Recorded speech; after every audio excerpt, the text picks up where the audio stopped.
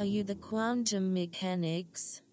Yes, we are the Quantum Mechanics, with a podcast that delves under the hood of the strange and the unexplained. And when it comes to the paranormal, we are trying to bridge the gap between those who believe in anything and those who dismiss everything. And Ben, what have you got for us today? Okay, so after the topics that we've covered, I've been thinking a lot about the relationship between ghosts and entities that create paranormal phenomena. So we've spoken recently about, EVPs and things like that. And one of the most surprising things that came out of those conversations was that it isn't just people or animals, sentient things that cause hauntings. And that made me think, so a lot of the time when we've been doing these things, when we've been speaking to people, maybe be speaking to our friends or family, and we've mentioned to them what the topic of a particular podcast is, I've been sort of slightly taken aback about the reaction that I've got, and it turns out it seems a lot of people have a story. So I did a bit of an experiment, and I took I've had email accounts for Hotmail and Gmails for at least 20 years. And so I went through all of my contacts and picked out a few interesting people that are not into, as in inverted commas, into the paranormal, and asked if they had any interesting stories relating to being haunted by something that wasn't a human or an animal. And okay, that's good, because that's a bit like, I think we talked about this a little bit when we did the Objects of Evil one, didn't we? That's right. We were quite fascinated by the fact that, what seemingly inanimate objects, how does that work? How do they become haunted? James Dean's car, for instance, we talked about. The Annabelle doll and all that stuff. It is fascinating, that, and we both said it. We almost, in some ways, found it scarier than the other stuff. But, so it'd be great it'd be interesting to see what you came up with your spamming, effectively. Yeah. Well, this initial spam led me on a little bit of a journey, and so this is the story that came back. So I'll be completely honest. Mostly I didn't get a response, but I got a response from somebody who was asked to remain anonymous. Right. But that's only because this isn't really their field. But I can tell you that they are a retired physicist and somebody that I have dealt with extensively in the past in a different part of my life. And I know So somebody who's got a logical, scientific brain, or lean at least. Exactly. And that's how they live their life. I know for a fact that they are, a straight down the line, definite, sort of atheist, very scientific point of view about everything in the world. Yep. And he told me this little story that exactly fits into that world of it's not just people. So it all starts way back in the very late 1970s. And him and his wife are just married. And they're looking for a place to live. And they know that they don't want to live anywhere sort of normal. They've both been, I suppose you could say, hippies in the past. Him and his wife met in a commune, and they were quite into that sort of lifestyle and definitely didn't want to get into, a semi-detached 3-bedroom house two up to down. That's right. Washing the car on a Sunday. They're not those kind. They are not those people. And one day they went to view a property and they were completely enamored. It's a property down a lane in the county of Herefordshire in the UK. It's quite a rural county. And going down this lane, once upon a time, and I say once upon a time, this being about 1978, there had been a few houses down this street, largely workers at the local farm, people who were tending apple orchards or even apple orchard owners themselves. But this lane is an unmade lane, and the house itself sits on a floodplain. And that meant that as time went on, more and more people had abandoned the area, and so some of those houses had fallen into rack and ruin. But there was one terrace which had been turned into two houses. So it was originally three houses, and the house that they were looking at was two houses put together, and then there was an old lady living next door. Right. And it came with a good amount of land, including apple orchards and arable fields where it would be possible to graze sheep, keep goats, that sort of thing. It's kind of like the rural idyll for anybody that doesn't want to join in on, a close-knit community sort of living on each other's backyards kind of thing. And they fell in love with it and they bought it. I don't think I've fallen in love with it. It sounds great. And the house itself, they couldn't find out exactly, but it looks like it dates back to the 1600s, the early 1600s. It still had a priest hole somewhere, during persecution times, people would hide the priest in case they were found out. It also had a pig hole, and the pig hole was when the place flooded and you needed to get your pig into a safe place in the house, because that floodplain, it had always been on a floodplain. So wow. you get the... I'd never heard of a pig hole. You never heard of a pig hole? That's a new one for me. Oh, so what was their living room that they turned it into, at the top of the ceiling was a sort of a big flap kind of thing that you pull back, and you got some ladders, and you basically hoist your hog in there, and it's big enough for the pig to live, so you don't lose the pig, because this house was built... They're valuable, right? They're really valuable, yes, because, once a year you slaughter the pig and it keeps you in meat for the entire year. So you get the idea. It's really, really old. Yeah. And they had moved in and they'd been there about a week. And they were new to the area. They'd actually moved from the Brighton area, so they didn't know the place at all. And they realised that they had quite a lot of land, and they decided to go for a walk across this land and see what they owned. And so they came out of the house and walked around the apple orchards. Now, it needed a bit of work, and they were just kind of noting down like what they could do themselves, what they could maybe ask friends and family to do, and looking at business opportunities as well. Because it had this sort of well-established apple orchard, there was a thought, maybe sell for cider. Hereford is a big cider place. All these little things that could be done to sort of make you more economically viable in such a place. Yep. And so he describes they've been walking for about an hour and a half around the land. And in the distance, across the other side of a field, they see a cottage, and they decide, well, okay, it's on the edge of our land. We should probably go and say hello and, make our presence known, see what these people are like. So they start walking across the grass, and they get a little bit closer, and they can see that it's a very, very well-maintained cottage. It's got some thatch on it. It's wattle and daub, so that's a white and black fronted house. And as they get closer still, they see that there are trees and a well-kept garden at the front.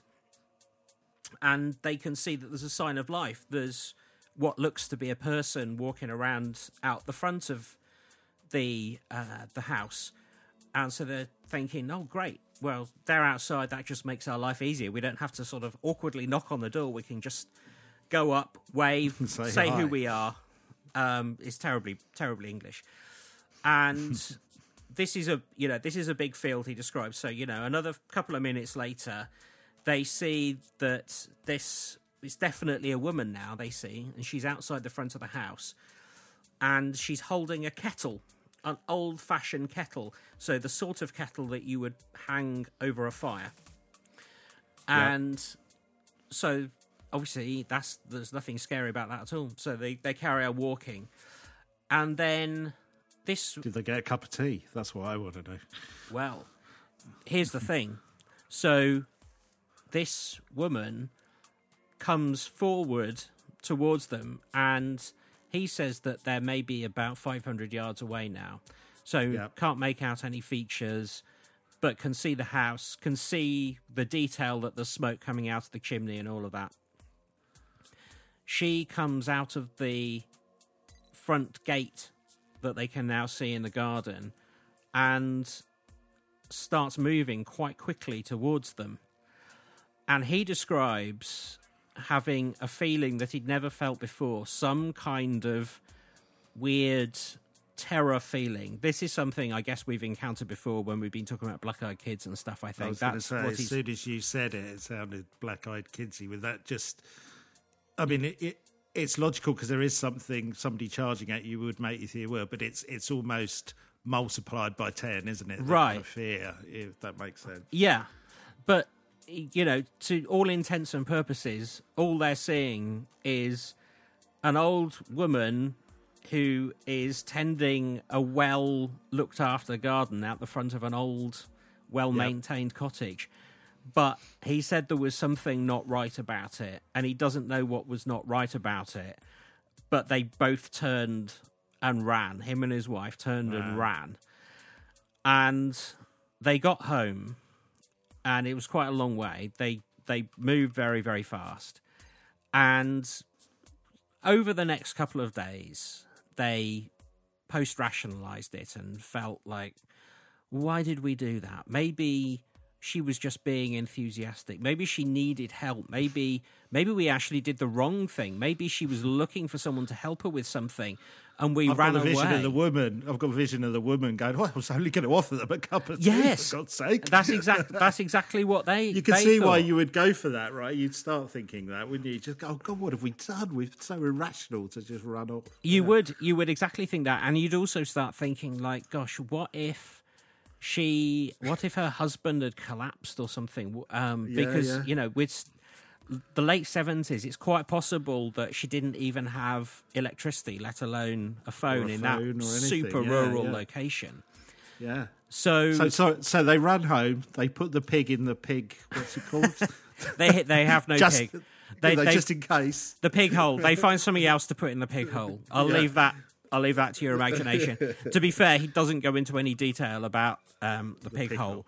No, fair enough. But they go back to the location, and they're sure it's the location because there's a path around the expanse of the property that leads past it, and they know all the landmarks.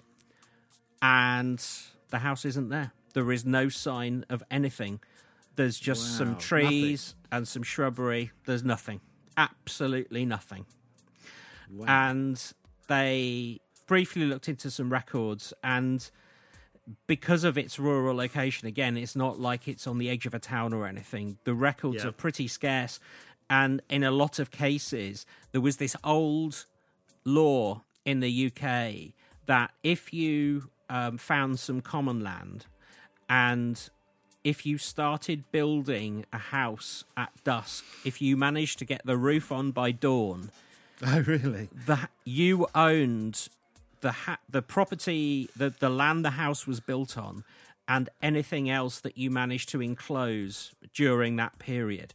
So it was quite common that communities would come together and build these houses on common land. And help each other out. Yeah. Right, and so any kind of recordings of those things tend to be largely anecdotal until you move much, much more further forward in time when there was a more formalised, you start getting charged council tax or rates or things like that. There's a slight aside. There was that, again, for our listeners in America, they probably won't have heard this story, but there was a famous one in the UK a while back where There was another rule that if you'd built a property on your land, because you have to get planning permission to build a property, and no one has complained within, I think it was a 10-year period, it was allowed to stay. And there was quite a famous one where a guy built a house inside a barn and left it there for 10 years and then knocked the barn down. And of course, nobody had complained for 10 years. So he got away with this kind of breach of the law. And I think they had to change the law to stop that happening again. But sounds a bit complete genius. It's a great idea, isn't it? But it sounds a bit similar to this. You get everybody together at dusk. Yes. And just get them to build this house. Okay. Yeah. So we don't know. We don't know if there was a house on that location or not. No, right? we have no ideas. So certainly, he said in subsequent time he wandered over, had a look. There were no obvious ruins. It wasn't on their land, and like with most of those, if this happened to you or I, after the passing of time, you start going, "Oh, did I really see that? Did I?" Yeah. But it's interesting they were both together. Yeah, so if they've had a delusion, they've had a joint delusion. Yeah. And he seems unlikely. And he says nothing before or since has ever happened. But so in that instance, if we go down the route of the woman that, again in inverted commas, was a phantom, then she's brought with her the entire house. Or we could look at it the other way round and say the house is, the house has brought the human with it. It's hard to know which way round you go, right?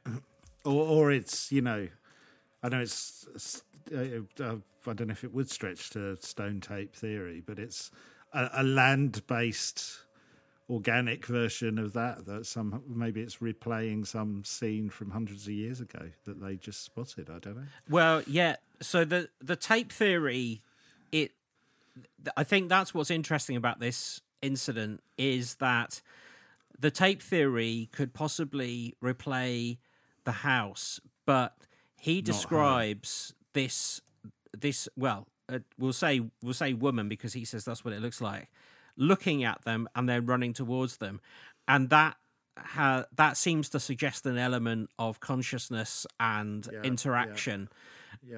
And that's kind of why I think that is such a fascinating and interesting tale, and something like, and genuinely, until I'd put that call out, I hadn't really come across anything quite like that. So then I started looking around, and lo and behold, I found quite a few instances of people talking about, like, literally houses that haunt. And one of the first places that kind of mirage their way into existence. Basically. That's right. Yeah. Wow. Okay. So I suspect a lot of our listeners who are in the Suffolk area might know this, but this is new to me. It's called the Ruffham Mirage. So Ruffham is a... Oh, it's actually called a mirage, literally, yeah? Okay. Yeah, well, that is what it's known as. Right. Okay. And I do hope that I'm saying the name Ruffham correctly. But apparently this is something that's been happening for at least 150 years. And people describe... So there's a stretch of road between a place called Bradfield St George and Ruffham Green. So this is for our US and world listeners. This is in the south of England, right? Yeah, this is sort of southeast of England. Yeah. People describe a stately home that appears and then vanishes without leaving a trace. So there are multiple witnesses who have a very similar story. So they talk about the sudden appearance of a grand red brick mansion house, Georgian in style, and they say it's got elaborate gardens. And then as they get closer to have a better look, it simply disappears. The first reported sighting that I found. I'll just see it probably disappears with the 10 quid that you spent on car parking as well. Yeah, it's not National Trust. It's fine. Okay, fair enough. The first recorded sighting that I could find was by a gentleman called Robert Palfrey in 1860. And he describes that he was enjoying the last night of a June evening in the fields of Rougham when he felt a chill in the air. And he goes on to tell that suddenly from nowhere, a large red brick house appeared, and in his own words, he says its gardens were filled with summer blooms. Interestingly, the next sighting that is recorded is Robert Palfrey's grandson, a chap called Robert Cobbold, and this is 52 years later. He was riding a pony trap close to the village, and he was with his friend and butcher, this is an important detail, George Waylett. And again, he describes the temperature dropping, the horse rearing up in fear. Waylett was thrown to the ground. There was a strange noise as if the air was being displaced. And once again, where there had been just a moment ago an empty field, stood a huge 3-story Georgian building with its gardens again in full bloom. Wow. So, sorry, his granddad was the one who saw it That's first, right, yeah. And then he saw it, what was it, 52 years later or whatever? It was 52 years later, yes, Wow, yes. that's incredible. I mean, and I guess what because you would say if he was on his own that, you know, he's obviously a story he's probably heard as a child and imagined it or whatever, but it sounds like he had other people with him as well, so... Yeah. Well, so the reason that this account mentions his friend the butcher is that apparently, so he describes after they're both thrown out of this trap by the rearing horse, the butcher says to him, "That's the third time I've seen that happen." What's that, this vision? Mirage. Wow. He's seen that 3 times, and the way that this is recorded is that Cobbold told this tale to an amateur gardening magazine in 1975, and apparently that magazine then turned up 2 more sightings of this this very thing. Which again, I mean, even if it's a big gardening magazine, it's quite a niche publication, and their readership had also heard of it. So you've got to think it's probably broader than that. Wow. Okay. Yeah. That's amazing. Yeah. There's another entertaining account of this. In 1923, a young schoolteacher, Ruth Wynne, was on a countryside ramble. These are, again, her own words, with a 10-year-old pupil. It's a bit weird, but, you know, we'll go with it. Different times. Different times. As they walked down a path, they found a brick wall to a large estate, green-yellow in colour and supporting huge iron gates. They decided to find out more about the estate back at home. When they asked about the grand house, no one could offer any help. There was, they were told, no grand mansion house where they had walked. When the pair retraced their steps, the wall and gates were nowhere to be seen. Wow. And is there any backstory to the house? Is it just some random appearance, or is there some backstory that goes along with this house and the location? Well, it's interesting you should say that. So there are some early 18th century maps that show a large house in the location that most of the sightings happen. Okay. And it's possibly a building called King's Hall. But there are no other records, and it seems unlikely there'd be no records of a Georgian-style house, or that it wouldn't be remembered in 1860. So the implication being the map maker may have just seen this thing and put it on. Right? Yes, that's exactly right. Wow. Yes, because we've got an 18th century map showing the house in the location, but we've got our first sighting in 1860 where they're surprised to find this occurring in a field out of nowhere. That's incredible. Yeah. So various people throughout the ages have tried to give a theory about Rufham's vanishing house, as some people call it. So some just put it down to a mirage. Some put it down to a time slip. Whatever a time slip is, that seems like a very convenient thing to say. Yeah. And then I found a bit of a insight. There's an investigator called Carl Groves, and I don't know much more about him because I found this reference just in a local paper. But this investigator, it's claimed that he had a theory that the area had some kind of unusual energy which caused the house to appear. And he went on to reference cases of, and I'm going to use that phrase for the third time in this podcast, in inverted commas, whirling vortices when people were using metal detectors or dowsing rods in the area. And he believed that the altered energy can enable people to see visions of the past. Now, that kind of just sounds rambling to me. That doesn't... Yeah. It doesn't seem like... A bit convoluted. It is, yeah, and it just kind of sounds like nonsense. Interestingly, there was a though, Mandela effect thing that just reminded me of. There was an island off Australia, wasn't there, that was on maps, but actually when people went back to it, it didn't actually exist. And it's been connected with the Mandela effect.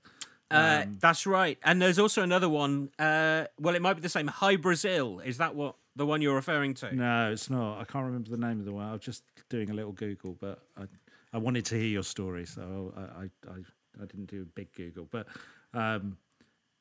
it reminded me that there are examples of these things that are mistakenly put on maps that could be, some kind of mirage that people have logged in old maps as something rather than... Because they did tests on this location and it wasn't like the island had sunk or disappeared or whatever. It just didn't exist, but it was on maps. Oh, okay, interesting. Then people linked it to the Mandela effect, but, unless the Mandela effect has been going on for years and years and years and over hundreds of years, in this case, I can't see that it applies in the same way, but... No. Well, one of the interesting things that people... what seems common with accounts of this particular incident is the repeated claim that the atmosphere was eerily cold and silent. Right. And the last account that I have, and I think, like we've always said, you have to assume that the human mind has infinite capacity for creativity, but there is... for some people, there is no impetus to lie because of the damage that it could do. And I think that applies in this case. In 1998, the daughter of a rector living at Ruffham Green Rectory, where this lady lived, she burst into the local pub in tears, claiming to have seen the ghostly mansion. So there is a much more contemporary account there. And I think, the daughter of a rector, that's not going to go down well with the congregation seeing ghost mansions. Yeah, yeah. So I thought that was a pretty interesting tale. That's incredible. I put the... I spread the net a little wider. Uh-huh. And... I wondered if anybody had actually been into one of these buildings, because that would obviously be the next level. And then I discovered this brilliant little tale. And it involves the wonderful... So the investigator who looked into this, he gave the name of our heroine of the tale, the young English girl. He calls her Doll Feet. So when I talk about Doll Feet, this is the pseudonym for the woman that this happened to. Yeah. And in 1981, this girl has cause to go to Piccadilly Circus, London Underground, station. So even 1991, this is 1981. We're still talking. This is a pretty modern environment. It won't look too dissimilar to the way it does today. And anybody that doesn't know London, Piccadilly Circus is just about the busiest part of London. There's an old phrase in the UK, if somewhere's busy, you go, oh, it's like Piccadilly Circus around here. And that's because it is super busy. And it's really famous for its giant, now electronic advertising hoarding there. And the reason that she's going there to Piccadilly Circus is because she's going for a job interview. And on her way to the job interview, she discovers that she is quite early. And as most of us would do, she looks around, and as she's just coming out of the underground station, this is just at the point where she realises she's early, she goes into a cafe. And in that cafe, she just orders some tea and some snacks. And she describes there are various people in that cafe. There is one of the people that she describes, she calls her the grumpy old woman, but there's a grumpy old woman who's another customer. And she describes a number of waitresses, the people that serve her, wearing pink gingham, like I suppose you'd call them American-style diner dresses, sort of mid-calf white trainers, you know the sort. And she gets her food. She pays with cash. 1981, there's no such thing as Apple Pay or anything like that. And she leaves. Or Apple Pie. Yeah. she goes off and goes to her job interview. Now, the first I'm sort of distilling this story down because there's a lot to unpack around it. So I'm giving you the very meat of it. There are further details, and if people search for the Vanishing Cafe at Piccadilly Circus, they'll find them. But basically, when she describes to the people that she has the job interview for, when they say, that question, how was your journey here? Did you get here okay? She says, I was a little early and popped into this particular cafe. And that sparks an interest with people. Oh, I didn't know that existed. Oh, that's really interesting. That sounds great. A 1950s style cafe in 1980 with all the waitresses wearing pink gingham and serving you coffee out of glass flasks. That sounds great. And it doesn't sound very Piccadilly Circus either. No, it doesn't. And of course, as you can imagine, because of the theme of this podcast, she goes back to it and it is not there. And what is super interesting about this is that it did once exist, but it had long since vanished. And what is also really sort of stands out about this case is that she describes a number of features about the cafe that ring true to how it used to be. So she describes the pine chairs. She even describes the kind of horizontal slats that sit across the pine chairs. Right. She also describes, and it's these small details that make it... well, actually, on the chair front is a really good one, because when you stereotypically think of a kind of 1950s, 60s style American diner, you think of those kind of metal and kind of faux leather kind of red chairs, don't you? You wouldn't think of the ones that you're describing. So yeah, it's an interesting detail. Yeah.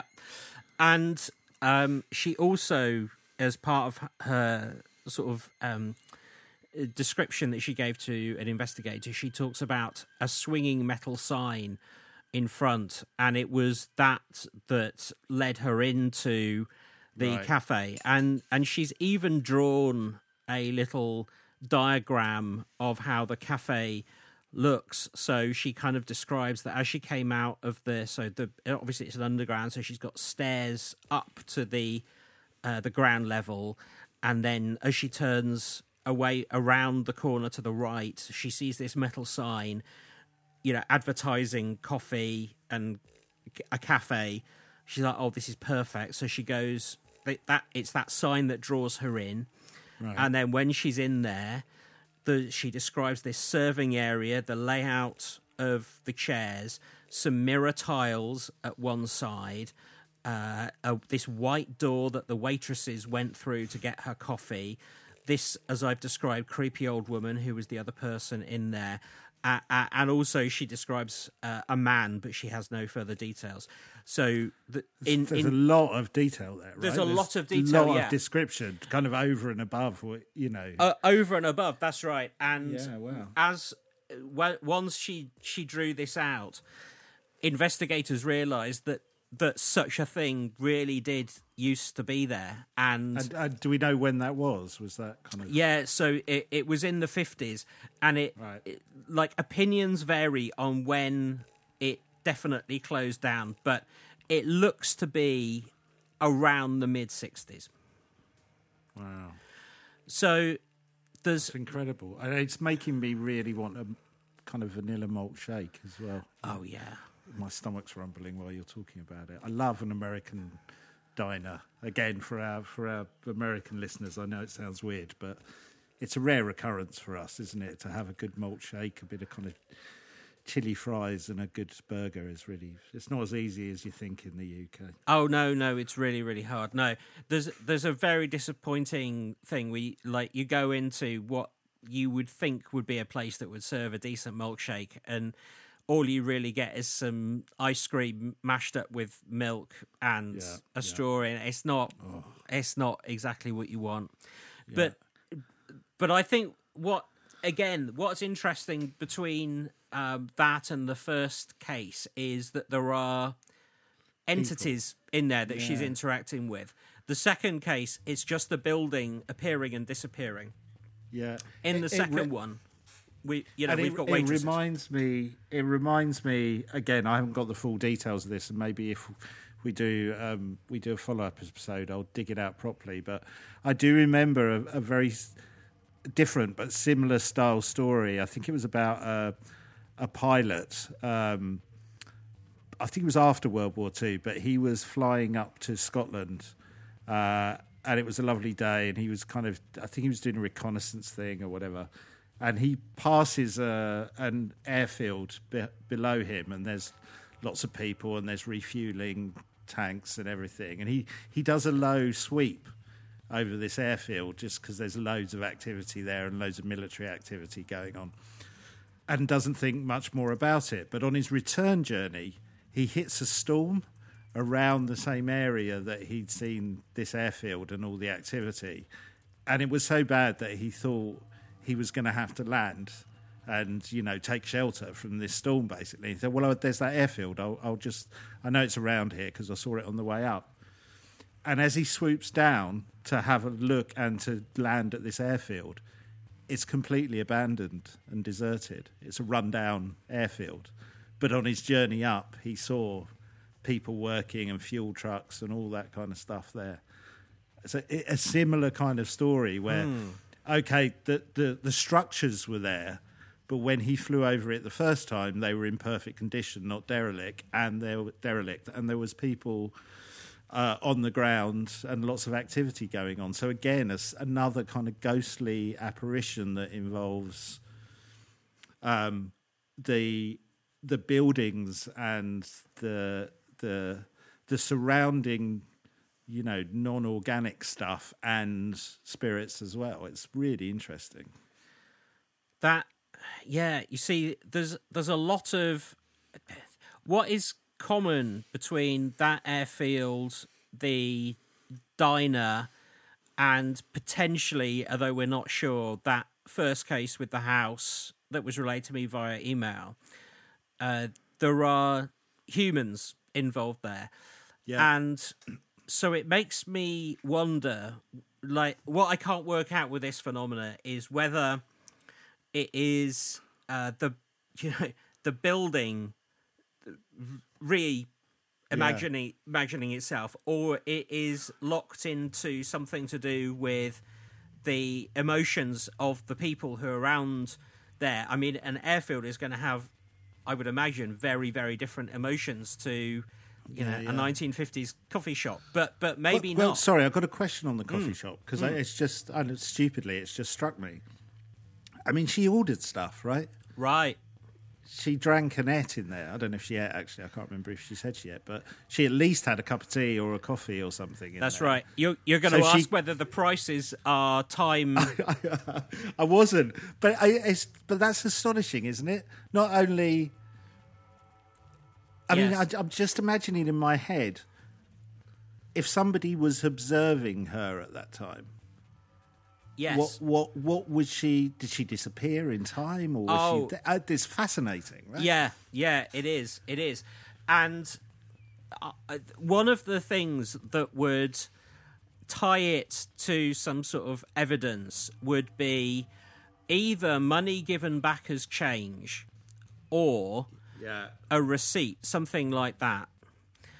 And this led me to do some more digging, because that was what I wanted to find out. I wanted to know whether she felt, because the price of a coffee in 1981 is going to be very, very different to how it is in the 50s, and even potentially a different currency with UK decimalisation in 1971. Yeah, of course, it would have been pre-decimalisation. That's right, and so they should potentially have asked for her payment in shillings and pence, and she would only have pounds and pence. Very, very different currencies. And this in this example, that doesn't seem to be a problem. It seems like she wasn't fazed by the price of the coffee, and they accepted her money, and she doesn't take a receipt. Now, doing a little bit more digging, because I wanted to know if anyone else had managed to find a receipt from a haunted time-slip building.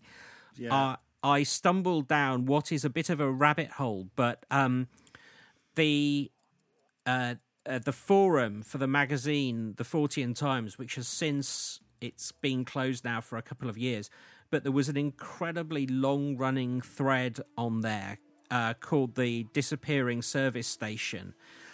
And the original story is about a car owner who is running out of petrol. It's late at night. They find a gas station. They fill up.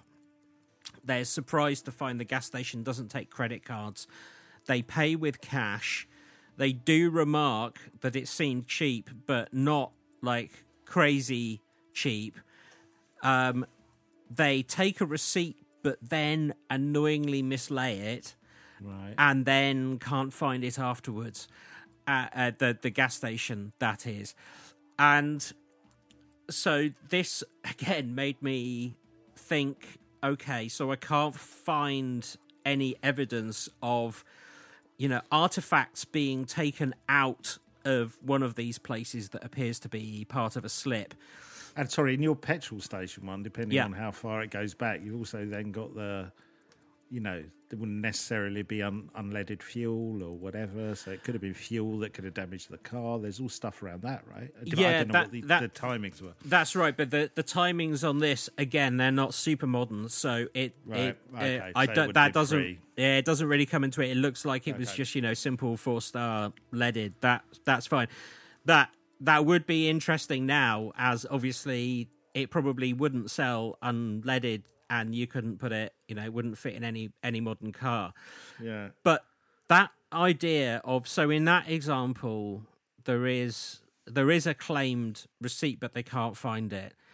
That is almost exactly the same as fairy lore. So people who claim, so if you visit a fairy gathering and you're invited in, right, and we'll put all aside, you're not supposed to eat the food or anything, but the idea is that you steal, so the fairies offer you a delicious looking sandwich, and rather than eating it, you put it into your pocket and run, right, to show proof of where you've been. And there are multiple accounts of people that have tried this, and they get somewhere and then they reach into the pocket where they put the sandwich or the artifact, and it's just dried leaves or a bit of So mud. So they cover their tracks. So yeah, but again, they cover their tracks. That makes me think of back to your woman in the American diner. She's not my woman. Well, you know. Yeah, the strange. If she's got a malt shake, she's mine. It comes back to the fact of what is she doing for that period that she's in there? Because let's assume she was in there for half an hour. You know, you talk about you take away the kind of sandwich and it turns out to be bits of leaves. She like you said, she is in one of the most densely, trafficked area in London. Yeah. Or in the UK, basically. Yeah. And she disappears into this haunted world. Yeah. For over half an hour, let's say. Has coffee, don't know if she had food or not, but she is sat somewhere. Is she just sat on a wall and just in a kind of, if you watched her, would she be in some kind of weird? It's intriguing to me that what's going on at that point when she's actually in there. Yeah, no, I quite agree. Yes, would somebody have seen her almost like disappear? Yeah, because it's different. It's different from seeing the example that you gave of the people who sent you the story about seeing the woman and the cottage and stuff. It was the two of them, so and they didn't kind of dwell really. They didn't dwell at the dwelling. They just kind of they legged it because they were scared. But this is she's gone in somewhere. She's taken a seat. She's observed everyone around her. She's ordered something.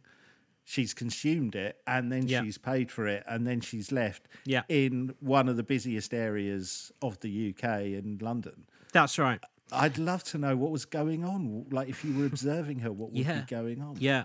Or did she just disappear? Well, what also, like, now you say that, the other things about that case are that she was able to provide evidence, for example, of her job interview because it was successful and she got it. So there are documents which telling that story might have risked that, right? Oh yeah, maybe. Oh, by the way, I really want the job. I just got to tell you, I found this really good haunted cafe down the road. It just appears and then disappears. Fantastic. I just had coffee with a ghost. Yeah. Yeah. Well, it's been lovely to meet you. We'll get back to you. Yeah. Well, I'm going to finish by. So I was looking for whether there was anything closer to home because we're, like we always say, we're out in the middle of the sticks in Oxfordshire. Yeah. And I was trying to find something a little bit closer to home with some landmarks that I recognised. And I found this on an obscure subreddit that was absolutely nothing to do with the paranormal. But it was it's quite a short tale, but it fits exactly with what we've just been talking about, and it's written by I believe it's an American couple. I've tried to find out, but their username is no longer in existence. But the way that they write and the spellings suggest to me that they're probably American, and they're here on holiday in the Cotswolds. And they go to what is one of the most famous towns in the Cotswolds, which is Burford. And for anybody that doesn't know, it is absolutely a tourist destination. And it's really an old market town, an old English market town, built almost exclusively to the side of one main road that goes down a hill. It's largely on a hill. At the bottom is a river, and at the top is another main road. And Burford kind of sits on half the valley of this, and it's quite easy to walk from one side of Burford to the other, in 15 minutes if you're in any way fit. And they describe not after a cream tea. No. Not after a cream tea, no. But they describe they're staying in. There is a hotel at the top of the hill, just on the other side of the main road, on the other side of the roundabout, and they're walking this way late at night, having had a meal in the Mermaid Pub. And I've had a meal in the Mermaid Pub. I know it very well. And as they're walking up the hill, and so they say the pub is closed, so this is going to be like 11:30, midnight, going back to their hotel. On the left-hand side of the road, they describe seeing another house that seems darker and more grandly decorated than the other ones around it. And as they're interested in looking at old historical buildings from England, they make a mental note they're going to check this place out. They think it must have some historical interest because it appears to be slightly different to the other houses. So I get the logic. They're thinking, well, it's obviously being kept in some sort of original state. So they decide, well, the next morning they're going to wander down here because it's just opposite their hotel. They'll take some photographs, and if anyone's kind enough to tell them any details, that would be great. So literally, as you would expect, they don't think anything of it, go to bed, come back, it's not there. Where it is a bit of garden and some space allocated to something else. It's just that house does not exist. It was at the end of a row where the houses stop. And they just post it not for the paranormal thing, but just the kind of, wow, that was weird. What were we thinking? Yeah. So wow. I quite like that from like an unexplored. Yeah, it's not someone trying to spook it up. It's no one no, exactly. Yeah. No. It was just a really plain and honest account. Yeah. Oh, this is a fascinating area, isn't it? It's like I just love. My brain's boggling about how this works, and there's something so impressive about, I mean, like you're saying, seeing a whole mansion house or a cafe or just what an incredible experience. It must mess with your head a little bit. Yeah. I don't know if you got that from your people who you reached out to, who shared their story, and thank you for doing that. But it sounded like it messed with their head for a little bit because they were desperately trying to find out what the hell had happened. That's right. And I think because of what it does to a very logical worldview, if that is your background, you don't talk about it. So he mentioned that they don't talk about it. They don't mention it. Yeah, no, exactly. And I think as well, coming at it from a paranormal background, I think this is interesting to sort of. It's where does a haunted building become a time slip? So in the case of that appearing manor house, there doesn't appear to have ever been a manor house apart from a spurious mention on a map. But the cafe, it seems, did exist. Yeah, and similarly with the airfield one. I think right. In the article I read about it, it was a while ago now, so apologies if somebody knows this story and I've got any of the details wrong, but I think I'm recanting it as well as I can. But I think that was the ultimate conclusion, that on this pilot's flight up, he'd time slipped. Not long. It was like 15 or 20 years. It was like he'd time slipped to the height of the World War. I think it was World War II, and he'd flown over it like 15 years after the war had ended. So it wasn't a huge time slip, but it sounds similar to the cafe story in that way. But your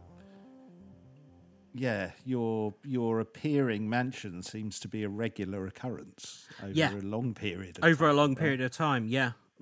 By accounts from people who have nothing to gain and everything to lose, which again is very common amongst a lot of paranormal reports.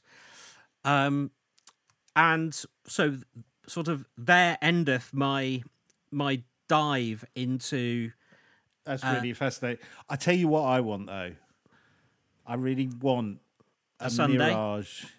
Yeah, I want a mirage of an indoor heated swimming pool just to appear like that cafe. Just kind of, I've got a field at the back of where I live. Just there. Just if it could come every kind of just for an hour a day. That would make me feel good. Yeah, but the thing about that is, you know how you were worried about what she would look like when she's in there having a coffee? I probably look like I was just in a field waving my arms around, well, half naked. Well, it could be naked. worse. If you're in the changing rooms, yeah. So they might just see you naked in a field, and then you'll be in prison. Yeah.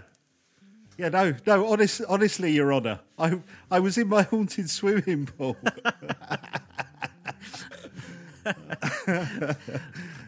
Wow. And were your pants haunted?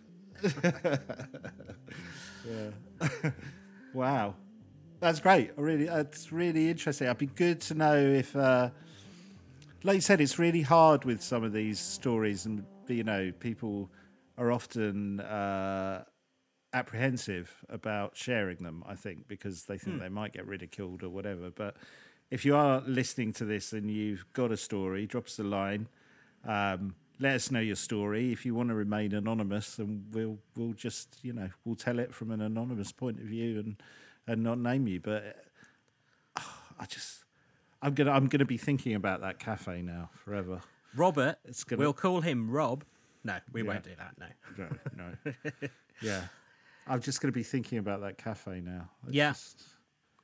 That's just bonkers. Although there was a I remember I used to go when I was younger. There was one a little bit further up the road from Piccadilly Circus, just off Charing Cross Road. There was an Ed's Easy Diner. That was it. There was one there that was really good. I don't know if you ever went there. But oh yeah, it's still there. Ed's Diner. Still there, isn't it? Yeah. There you go. That's where you get a decent malt shake. Yeah, Ed's you Easy do. Diner. And a very, very decent burnt end.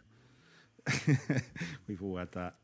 So that that was a free ad for Ed's Easy Diner. They can pay us in kind if we're ever in there. Brilliant, Ben. Really enjoyed that, and thank you to the people who shared their story with you. It's really good that they did that. And, yeah. Thanks, guys. Wow. I want some chili fries and a vanilla malt shake. Absolutely. Well, I'm gonna go outside and hopefully a diner will appear. We shall see. Yep. Okay, good. Well, we'll see you. Go follow us on social media. The links will be in the description. Go review us as well if you like on Apple Podcast or wherever you get your podcasts. Leave us a review. That would be superb. It really does help. It does help us a lot. And we will see you next time on the Quantum Mechanics. See you next time. Take care. Bye.